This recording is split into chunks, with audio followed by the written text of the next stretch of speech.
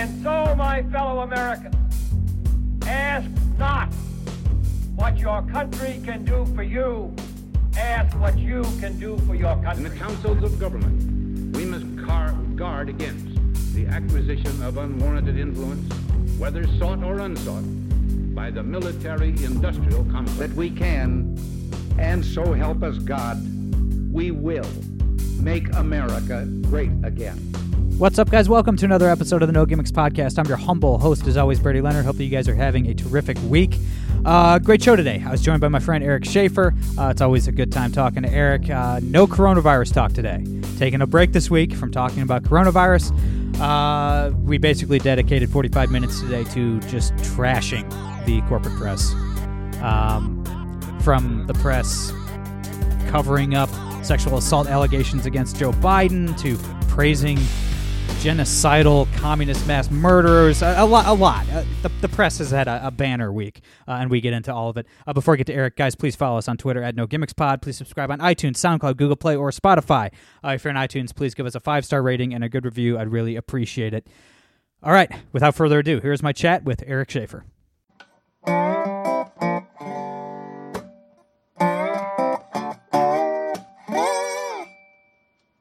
All right, guys, we're here with Eric Shaffer. Eric, my brother, how you doing? I'm pretty good. Stop calling me your brother. I do this every time I come on your podcast, okay? I'm not your friend. I'm not your brother. Stop doing that. Well, and because you're only like 14 years old, I'm technically old enough to be your father. So. Dude, the biggest insult I've ever gotten from one of my friends was he said I had a very effeminate voice, and I was hurt by that. I mean, and I guess effeminate can mean young. I suppose. I mean, like, the worse takes you have, the worse your takes on Twitter are, the younger I claim that you are. So if you have like just a red hot bullshit take, I mean, you might be 13 by the end of the day. You never know. But... Okay. Do good takes age me up? Yes. I need to know if there's any incentive to be intelligent. Yeah. All right. Yeah. Gotcha. Well, then I'll have to be like your all-time favorite author, David French, in this episode then. We will get to that, my friend. Oh, boy. So, yeah, before we get to my all-time favorite author, David French, we're not talking about the coronavirus at all today. I'm burned out on coronavirus talk. We're taking a break this week. We're not talking about it. We're dedicating the entire show today to beating the crap out of the corporate press. So one of our favorite collective activities, Eric. But let's start off with the big news of the weekend. 3 days ago, the press reported that Kim Jong-un was dead. He's not. I swear, man. Like, how do these clowns ever get anything right? Like, a weatherman is correct more often than the corporate press. But anyway, not only did they report that the North Korean dictator is dead, predictably, they turned to fawning over Kim's sister and explaining how great it would be for a woman to be the dictator of a communist country. Explain who Kim Yo-jong is for the good folks at home. So Kim Yo-jong, and first off, I want to read off the headline so Brady and I are in a group chat together on Twitter. It's very exclusive. None of you are invited. Only cool kids. Anyways, Brady and I are in a group chat on Twitter, and the thing that really set me off on this issue yesterday was specifically a headline by Bloomberg, and I want to read this headline. The article is just as bad and as pandering, and it goes into some facts on Kim Yo-jong and some important information which I find valuable.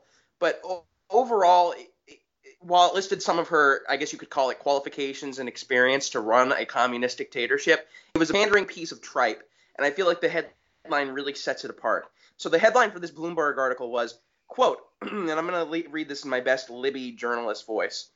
Will a woman run North Korea? Kim's sister outshines male rivals. Think about that shit for a second. I'm sorry, I can't. Now, for most people out there, I'll get into Kim Yo-jong's qualifications and her life experience, and I'll also be probably getting so angry that I break down exactly why North Korea is so evil. But North Korea is one of the most evil regimes in existence today. Yes. And I feel like the American people in general, they say that, but it's a dead dogma to say that. No one knows why North Korea is the most evil regime to exist today. We've just been raised to believe that. At this point, I think for the American public, there's something that's out there in the ether, but that shouldn't really concern us. They're like our James Bond villain stroking a white puffy cat. But at the end of the day, we don't really care about them too much. We just know they're supposed to be bad.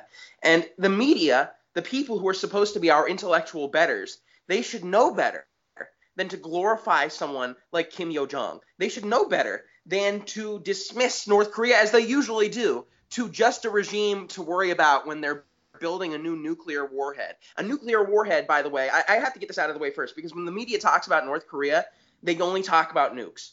They either talk about nukes or they talk about when one of their leaders dies, like what's happening now. Let me get this straight. Do I want North Korea to have a nuke? No. If they were to get an ICBM, would I be concerned for us? No. There's no reason. I'm sorry. There is little reason for us in the Americas to be concerned about our own personal safety. And that is the reason why most people are concerned about North Korea's nuclear weapons program. If North Korea were to build an ICBM, that little fucker would be shot out of the sky about 100, 200 miles off the coast. Like, it wouldn't get close. So this whole thing about worrying about North Korea getting nukes that could strike the U.S. isn't the big problem. The bigger issue is North Korea getting nukes that could strike South Korea, which they already have. So anyways, sorry about that. I had to break that down for a second just to say initially why the press is so fucking stupid in their coverage of North Korea. But let's break down the woman they've been shilling for and they've been fawning over since the 2018 Olympics. And I'm actually writing an article about this for a media outlet, so stay tuned. But Kim Yo-jong, so she is in North Korea, the head of I believe it is called the propaganda and what is it? It's basically the propaganda department in North Korea. Imagine the propaganda department in Nazi Germany. That's what she's the head of in North Korea. It's the propaganda and something department. It has something to do with like force, basically like forcing that propaganda on the people. Basically, her job is to create and disseminate propaganda to the North Korean people. She's in charge of the agency, which goes around essentially censoring news outlets, creating disinformation campaigns, brainwashing the people into thinking the Kim family are literal gods, and that is a thing. Everyone kind of, again, makes fun of that because the interview made fun of that, but they are legitimately taught that Kim Jong-un, Kim Yo-jong, Kim Jong-il, Kim Il-sung are these almost near omnipotent beings. They're taught that Kim Jong-un has no asshole because he burns the energy from the inside. That is a real thing. That's a real thing! They learned that Kim Jong-un learned to drive at like the age of 2. They learned that when he was born, apparently it was like on a mountainside and a rainbow descended from above and one lone stork flew overhead to signify the coming of a new king. That shit is what they learned! Yep. They learned that their rulers are gods. Kim Yo-jong is in charge of not just that information, not just basically deciding what is and is not fit for the North Korean people to read, what is and is not fit for the North Korean people to learn. She chooses what goes on news agencies. Her agency and her in general are in charge of censoring newspapers. So there's basically 3 rounds of censorship in North Korea. They actually have this shit in rounds. So the first round of censorship is just for the editor, let's say of if it's a newspaper, of the newspaper. Then the second and third round of censorship are for the Ministry of Propaganda or whatever the hell. I can't remember the official agency name, but it's for this Ministry of Propaganda to decide.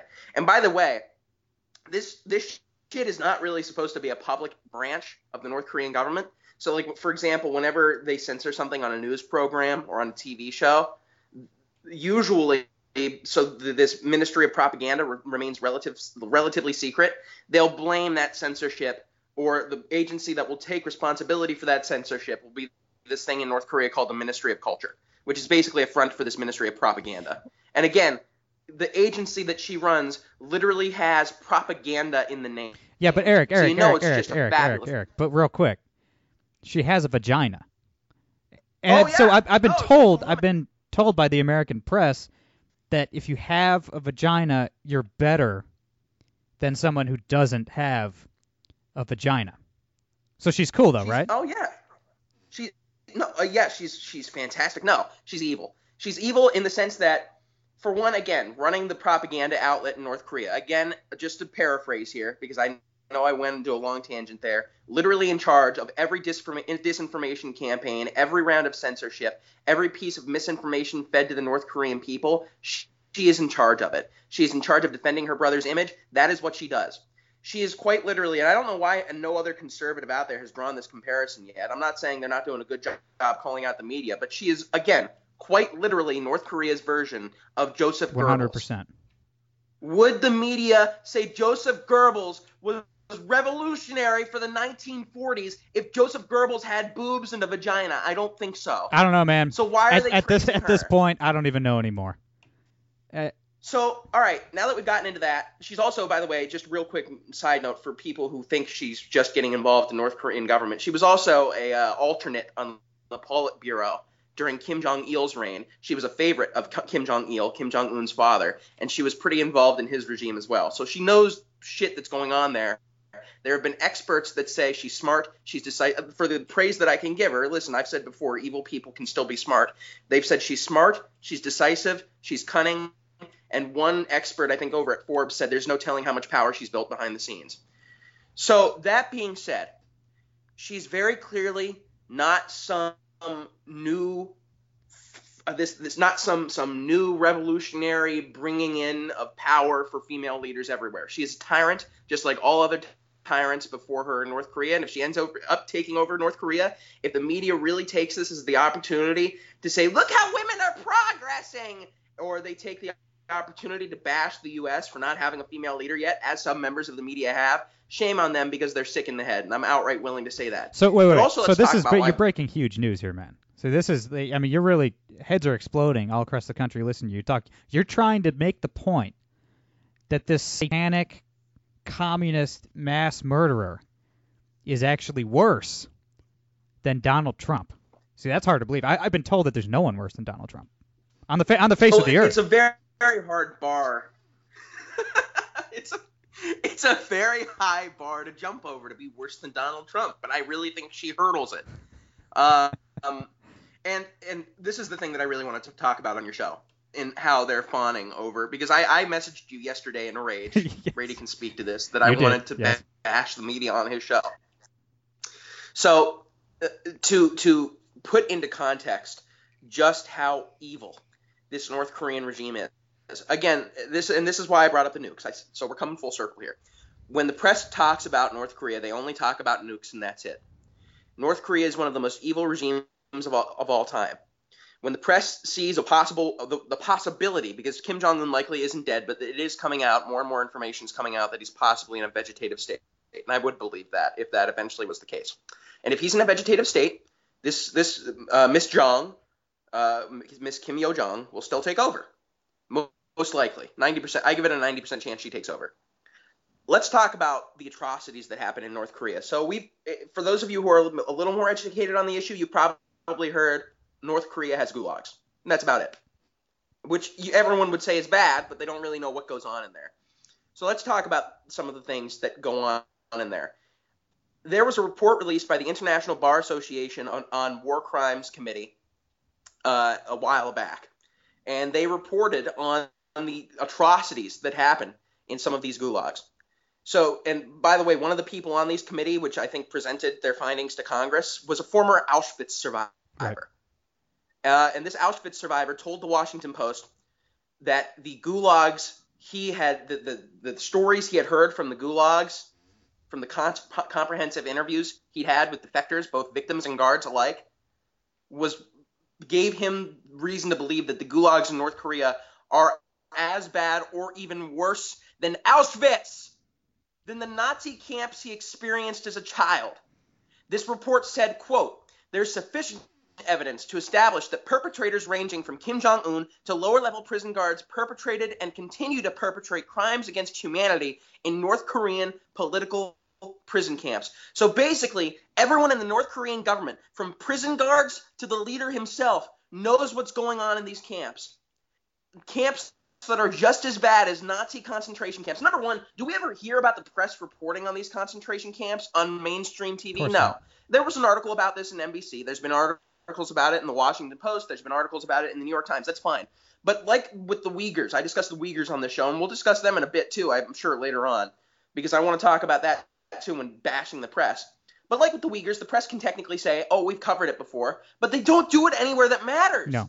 They'll bury the article 20 pages into their here's the news of the day section. They'll bury it so it never gets re-promoted again. It's a one-off story to them. So when they cover these North Korean concentration camps and the atrocities that happen there, they don't get into the actual meat of why people should care. Oh, North Korean concentration camps are bad. Okay, maybe you get people to care a little more when you say they're as bad as Nazi camps. Let's talk about what exactly happens there. So according to just a few survivor experiences, North Korean women in the camps are, and I guess, you know what, I'll say trigger warning, because I do know some rape and sexual assault victims out there do get re-traumatized when they hear about some of this stuff. North Korean women in the camps are raped brutally. Some exchange sexual favors, by the way, which is still sexual assault, because the work conditions in the camp are as brutal as Nazi German concentration camps. But some women will exchange sexual favors for lighter work. If the women are pregnant, the guards will escort them away and secretly execute them in private. There's also been findings, according to various survivors that come from the camps, that after these pregnant women are killed, their fetuses are fed to dogs. So they basically kill the women and they feed their unborn babies, or possibly born babies, that they wed through, or that they bore through rape, to dogs. All the guards get in these situations, in the rare cases the guards are punished, they're just dismissed from that current post. That's it. It's the only punishment they get, which you shouldn't expect much more from people who are literally putting others in concentration camps. So newborn babies are being fed to guard dogs. Unborn fetuses are being fed to guard dogs. Women are raped and then being killed in the camps. People are being starved to death. And I don't remember where I read this, but I think, and correct me if I'm wrong, someone out there, but I believe there were reports that people are so malnourished that they're resorting to, in certain cases, I believe, again, not sure on this one, but that they're resorting to cases of cannibalism and like of dead bodies, and or trying to find rats to eat in the camps. People are executed who are starving, by the way, starving to death, because the North Korean regime hardly gives these people who are working long, arduous days. They're labor camps. They're giving them hardly anything to eat. They're malnourished. You can be executed just for being caught digging for edible plants on mountainsides. Family members, according to one survivor in the camps, are made to execute their own relatives by stoning. So this is according to a survivor, and then I'll be almost done here. This is according to a 29-year-old defector and survivor named Park Ju-young. He grew up in one of the North Korean prison camps. He was there for more than 2 decades. He also confirmed the stories about guards raping and killing prisoners and then feeding their fetuses and babies to dogs. He said that, let me find this quote real quick. He said he witnessed public executions where family members were required to stone a relative to death. He said executions also involved, quote, thousands of stones, or prison-wide involvement, with prisoners returning to a line and engaging in repeated stoning. Prisoners were threatened with execution daily, and they would be threatened with execution if they didn't comply. Quote, people would throw their rocks hard. Each time the rock would hit the victim, their bodies would burst with blood. Their flesh would fall off until you could see their bones, and they would die without execution by gun. So, by the way, as a member of the Kim family and as the head of the propaganda and disinformation department, she certainly knows about this, because part of her job is to cover it up. So why, I'm sorry for yelling, but why the fuck is the media praising this woman? Why the fuck is why can the media only find, when they talk about things to say about her, why can the media only say, oh, it's such a revolutionary achievement, or it's such a revolutionary development, I should say, for a woman to possibly be in charge of North Korea. Look how much more qualified she is than her male peers. Fuck off.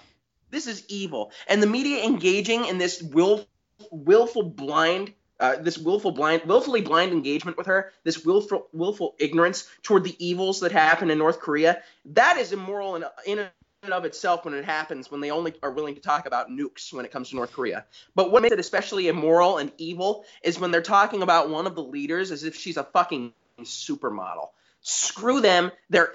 I just can't believe it. I can't believe. There's a lot of things the media does that I can't believe. Legitimately, they do a lot of bad things. And I don't say this lightly. This is quite possibly one of the worst, most evil things they have ever done. It's literally like saying if Joseph Goebbels had boobs and a vagina, oh my God, look how revolutionary. It's the same exact thing. You're absolutely right. You're absolutely right. I don't even really have much to add to that. But if anybody in the audience at this point, I mean, I think most conservatives came around to agreeing with President Trump that the press is the enemy of the people around maybe 2018, around the Brett Kavanaugh stuff.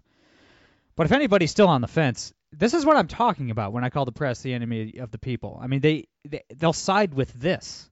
They will side with literally worse than Auschwitz over the president of the United States.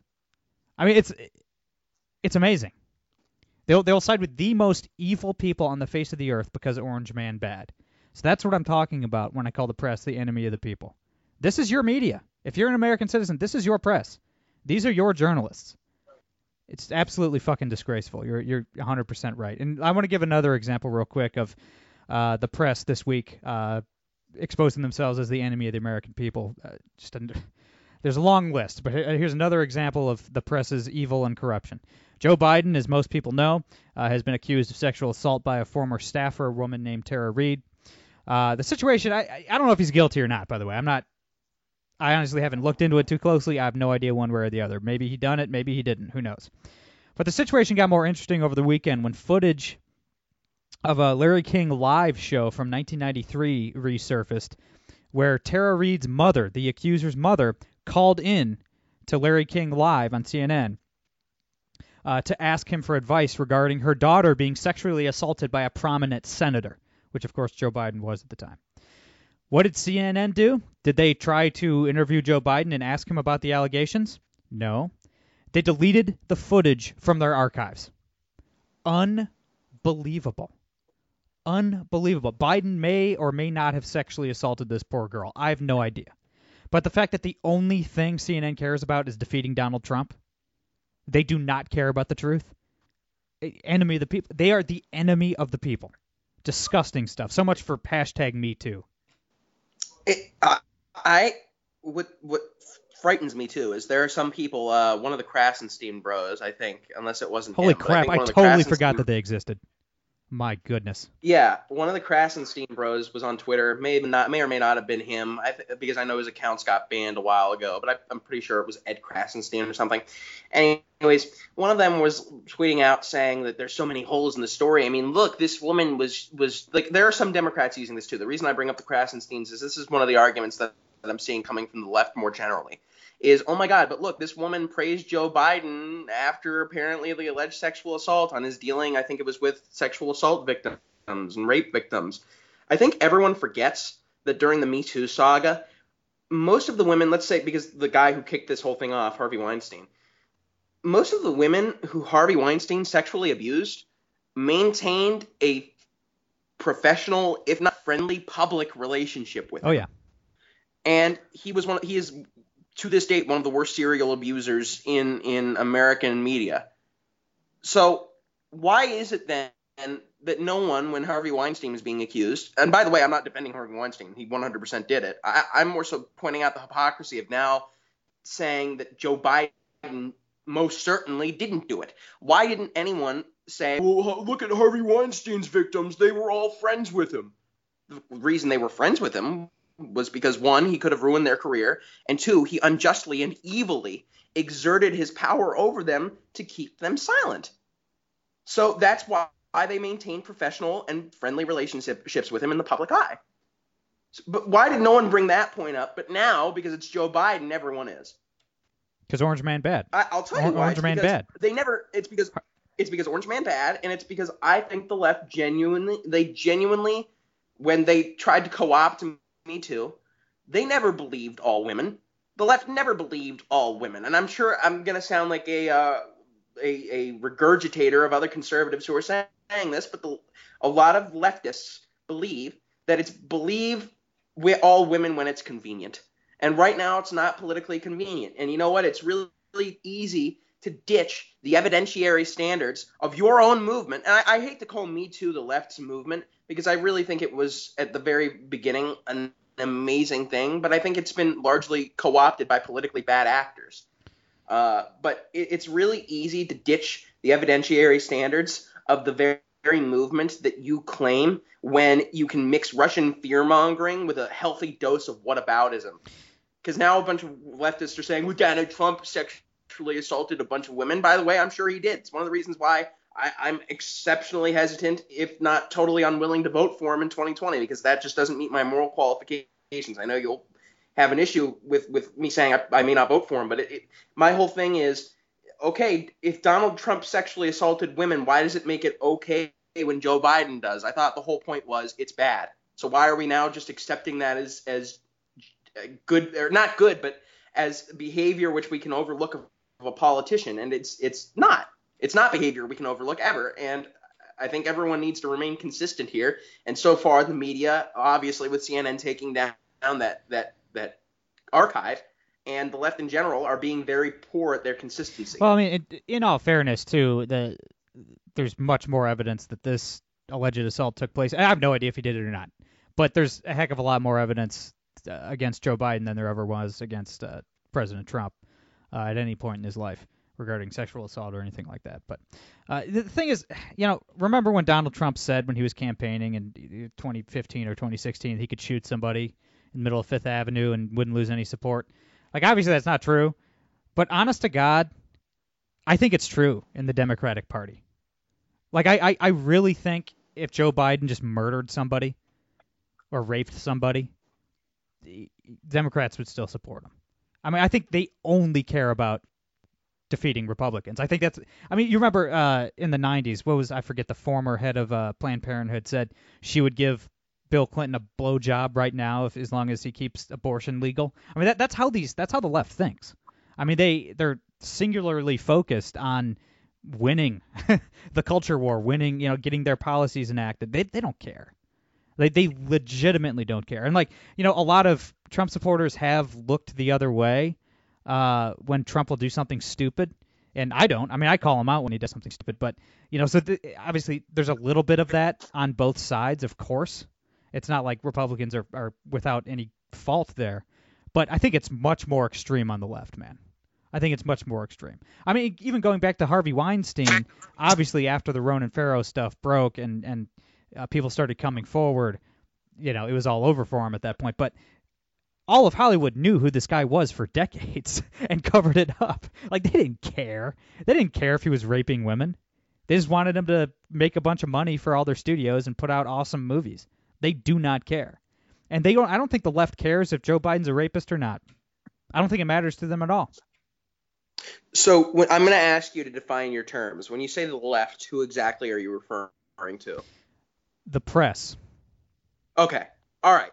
Yeah. So I was about to say, I'm sure that. No, not your uncle who's, a hardworking, church-going union member Democrat. Okay, there we go. Well, then I think we always need, when we're accused. The only reason I ask is, when we're accusing people of heinous actions, I always like to define my terms. So people living in New York, D.C., or Los Angeles.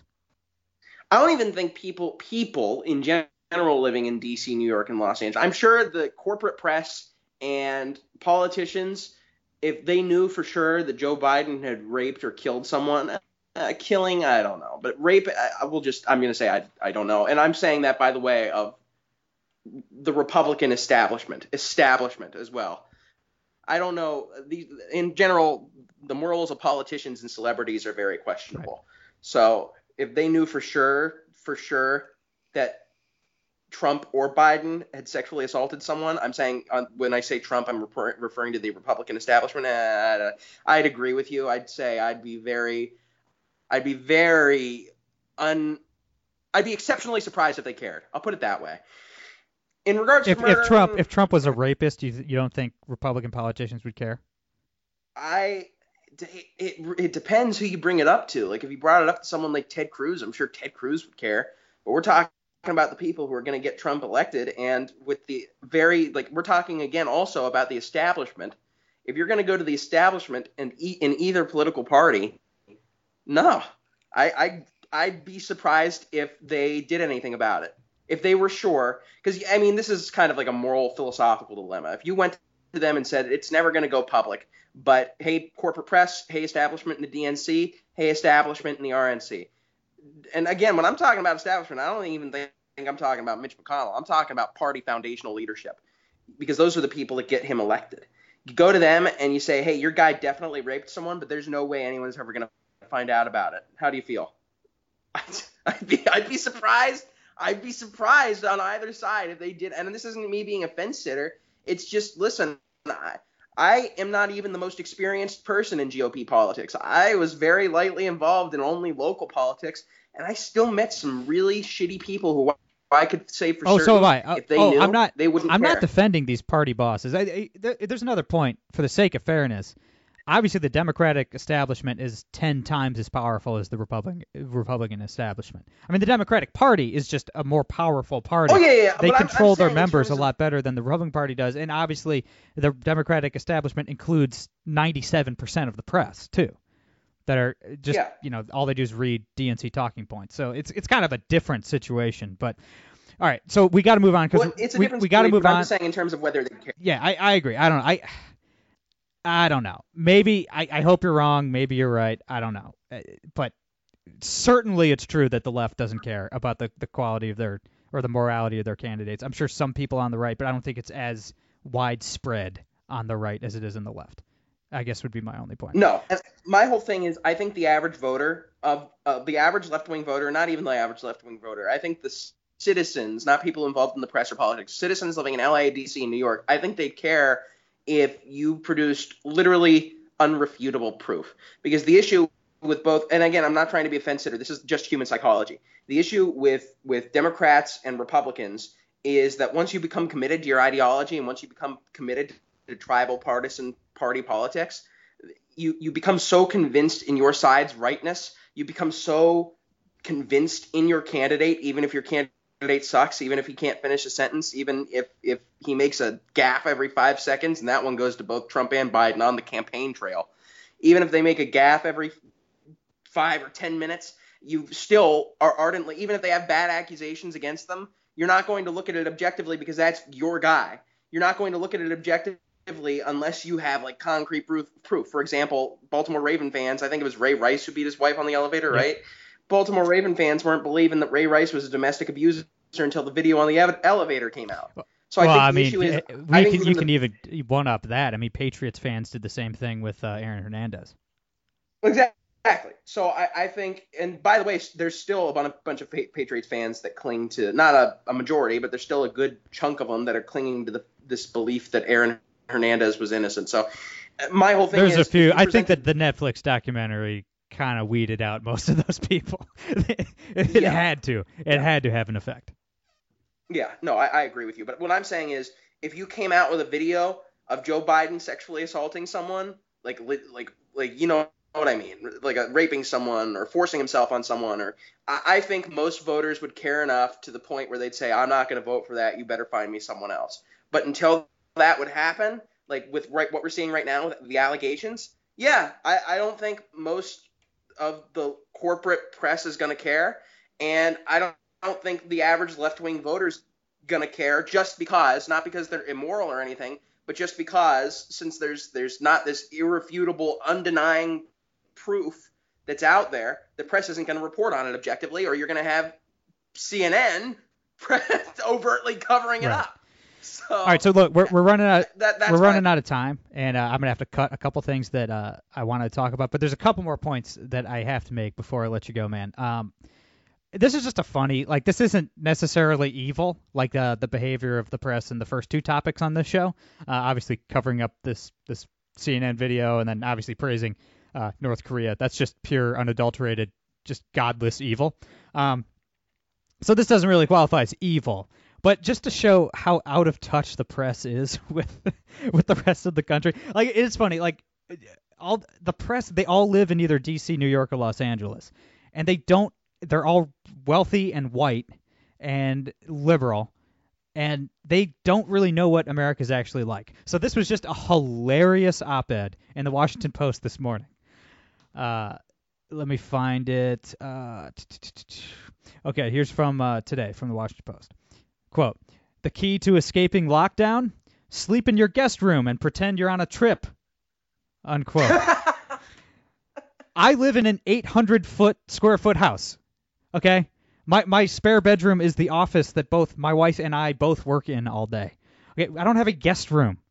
Okay? Like, most Americans don't have if you have kids, you don't have a guest room. Your extra bedrooms are called your kids' bedrooms. Like, I've never lived in a house where I had a guest room my entire life. Most of my friends do not have guest rooms. Most Americans don't have a guest room. Okay, they have a small house just big enough for their family. That's how most Americans live. Just they're so in their bubble, their rich, white, elite, coastal bubble. They don't even know how the rest of us live, outside of the Beltway. You know what I mean? It's like, guys, do you hear yourself? Like, you try to be the party and the people of the little guy, the forgotten man. You're not. You're a bunch of rich white elites who have no idea how we actually live and say, Ohio. Bro, I have like a 1-bedroom loft. Literally, my whole apartment is one room. The only other room I have is my bathroom. Do they want me to sleep in my shower? The Washington Post wants you to sleep in your shower, yes. All right, I'll try it tonight. I'll tell you if it helps my quarantine isolation. But no, it's truly ridiculous. And I think, because you said this came from a columnist when we started the show, like before we started filming, the whole thing to me is it shows how disconnected these columnists are, even from the people who are lower than them on the totem pole in their companies. Right. Do you know how much beat reporters, regular journalists, even regular writers, like people who just write the straight news articles, get paid? They get paid shit. Nothing. Yeah. They're probably living in the ghetto in New York in a 1-bedroom apartment like me. Yeah. So they're disconnected not just from the average Americans, but from the people they work with. And it's honestly baffling to me. It's hilarious, man. These people are so out of touch. It's absolutely insane. One last point, and you mentioned David French when we started off the show. And David French is a guy who I've respected for a long time. I listened to, I don't think he has a podcast anymore, but he had a podcast. I used to listen to it a lot, and I've been reading his columns for a decade at this point at least. One of the most annoying developments regarding the press is the behavior of the Never-Trumpers. Okay? The fact that the Never-Trumpers routinely side with the corporate press over Donald Trump or over conservatism, over conservatives or Trump voters generally. David French wrote a piece for the Dispatch last week defending the press. And I'm paraphrasing. I'm not going to read the whole piece. I'm paraphrasing. He essentially said, conservatives' attacks on the press are lazy, and the real problem is Trump, not the press. Nope. That ain't it, man. That ain't it, bud. Look, David French, vote for whoever you want. I don't care. I do not care who David French votes for. He lives in Tennessee. His vote doesn't matter anyway. Okay, it does not matter. Trump will win Tennessee by 20 points no matter what David French does. I don't really care. But do not side with the corporate press. You don't have to like Trump. You don't have to vote for Trump. You can hate Trump. You cannot side with the corporate press over Donald Trump. You cannot side with these evil, godless psychopaths that praise Kim Jong-un's sister. You can't do that. You cannot do that. You cannot side with the people covering up rape accusations for the Democratic nominee. You can't side with these people. Yes, I know you don't like the orange man because he's fat and white and orange and mean and fat and orange and white and mean. I get he's those things. For the love of God, do not side with these communist apologists. The same people that went to Moscow and said we've seen the future and it works. The same people that covered up the Holocaust. Covington Catholic. Brett Kavanaugh. I mean, come on. No, conservatives attacking the press are not lazy. They're accurate. And if you side with the press, you're not my ally. That's like my one litmus test. Do you want to burn down the corporate press and salt the earth where it once stood? If you want that, you're my friend. If you don't, you're not. I don't have a lot of litmus tests in politics, man. You know that. But hatred of the press is one of them. Yeah, I don't know. My whole thing with French is, like a lot of other conservative thinkers, there's areas in discourse where he's lost his way because of his hatred of Trump. My issue, not even issue, my thing with French is, though, I still highly respect him as someone who can talk about domestic policy, probably the best out of most conservative thinkers out there, especially on abortion. It's just that, and I don't think he's abandoned his conservative roots like Bill Kristol or Tom Nichols, who have come out in favor of things like of more stringent gun control. Right, yeah. So yeah, I know. Yeah, and there are levels, and we should clarify there are levels to being a never Trumper. There's like the people that didn't vote for him in 2016 because they, he's a huge question mark and grab him by the pussy and all that stuff. And then they're like, all right, well, I may or may not vote for him this time around. He didn't destroy the country or whatever. That's like level 1. Level 2 is like the frothing at the mouth hatred, like David French, but he's still a conservative. And then there's like the full Trump derangement syndrome, Bill Kristol, where like he's essentially a socialist now. You know what I mean? Yeah, it's like exactly. He hates Trump so much, he's a commie. So it's like, okay, like, yeah, David French is not that bad, obviously. He's not Jen Rubin, but he's obviously not as, he's much worse than, say, a Ben Shapiro, who kind of just calls it how he sees it, Yeah, Ben Shapiro's level 1. But I don't even think he's A level anymore. I mean, he stated outright he's going to vote for him.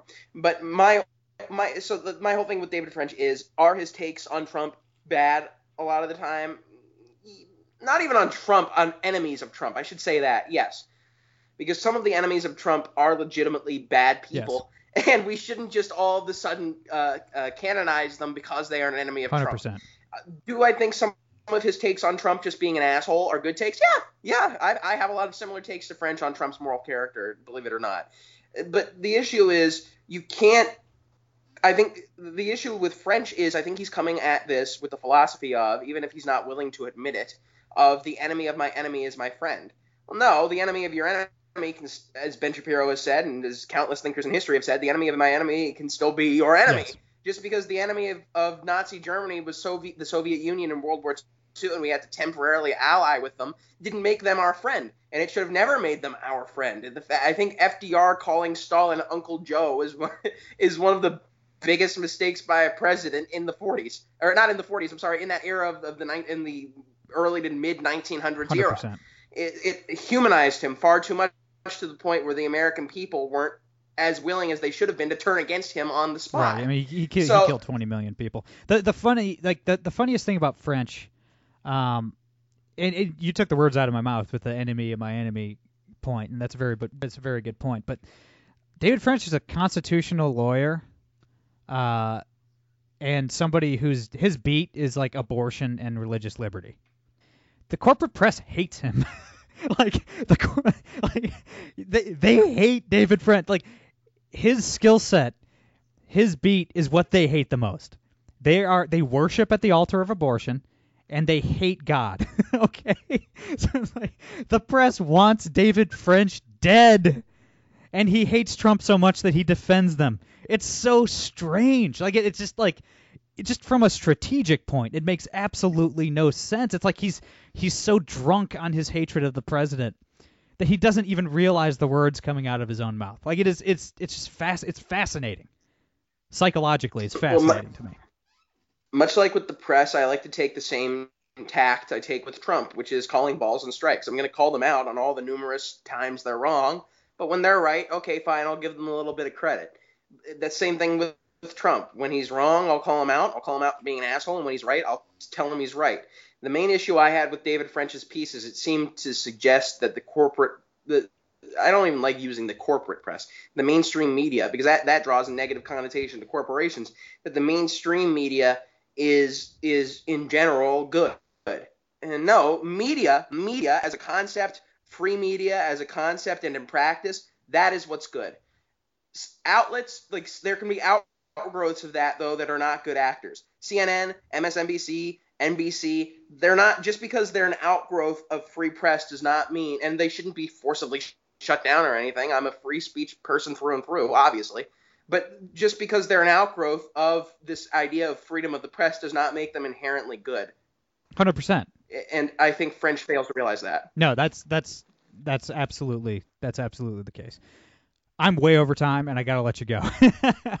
We'll do this again soon. Okay. We'll do this again soon and beat up on the press even more next time. Everybody follow Eric on Twitter at @RealEricSchaefer. That's all I got for today. I'm Brady Leonard. I'll be back on Wednesday. No gimmicks.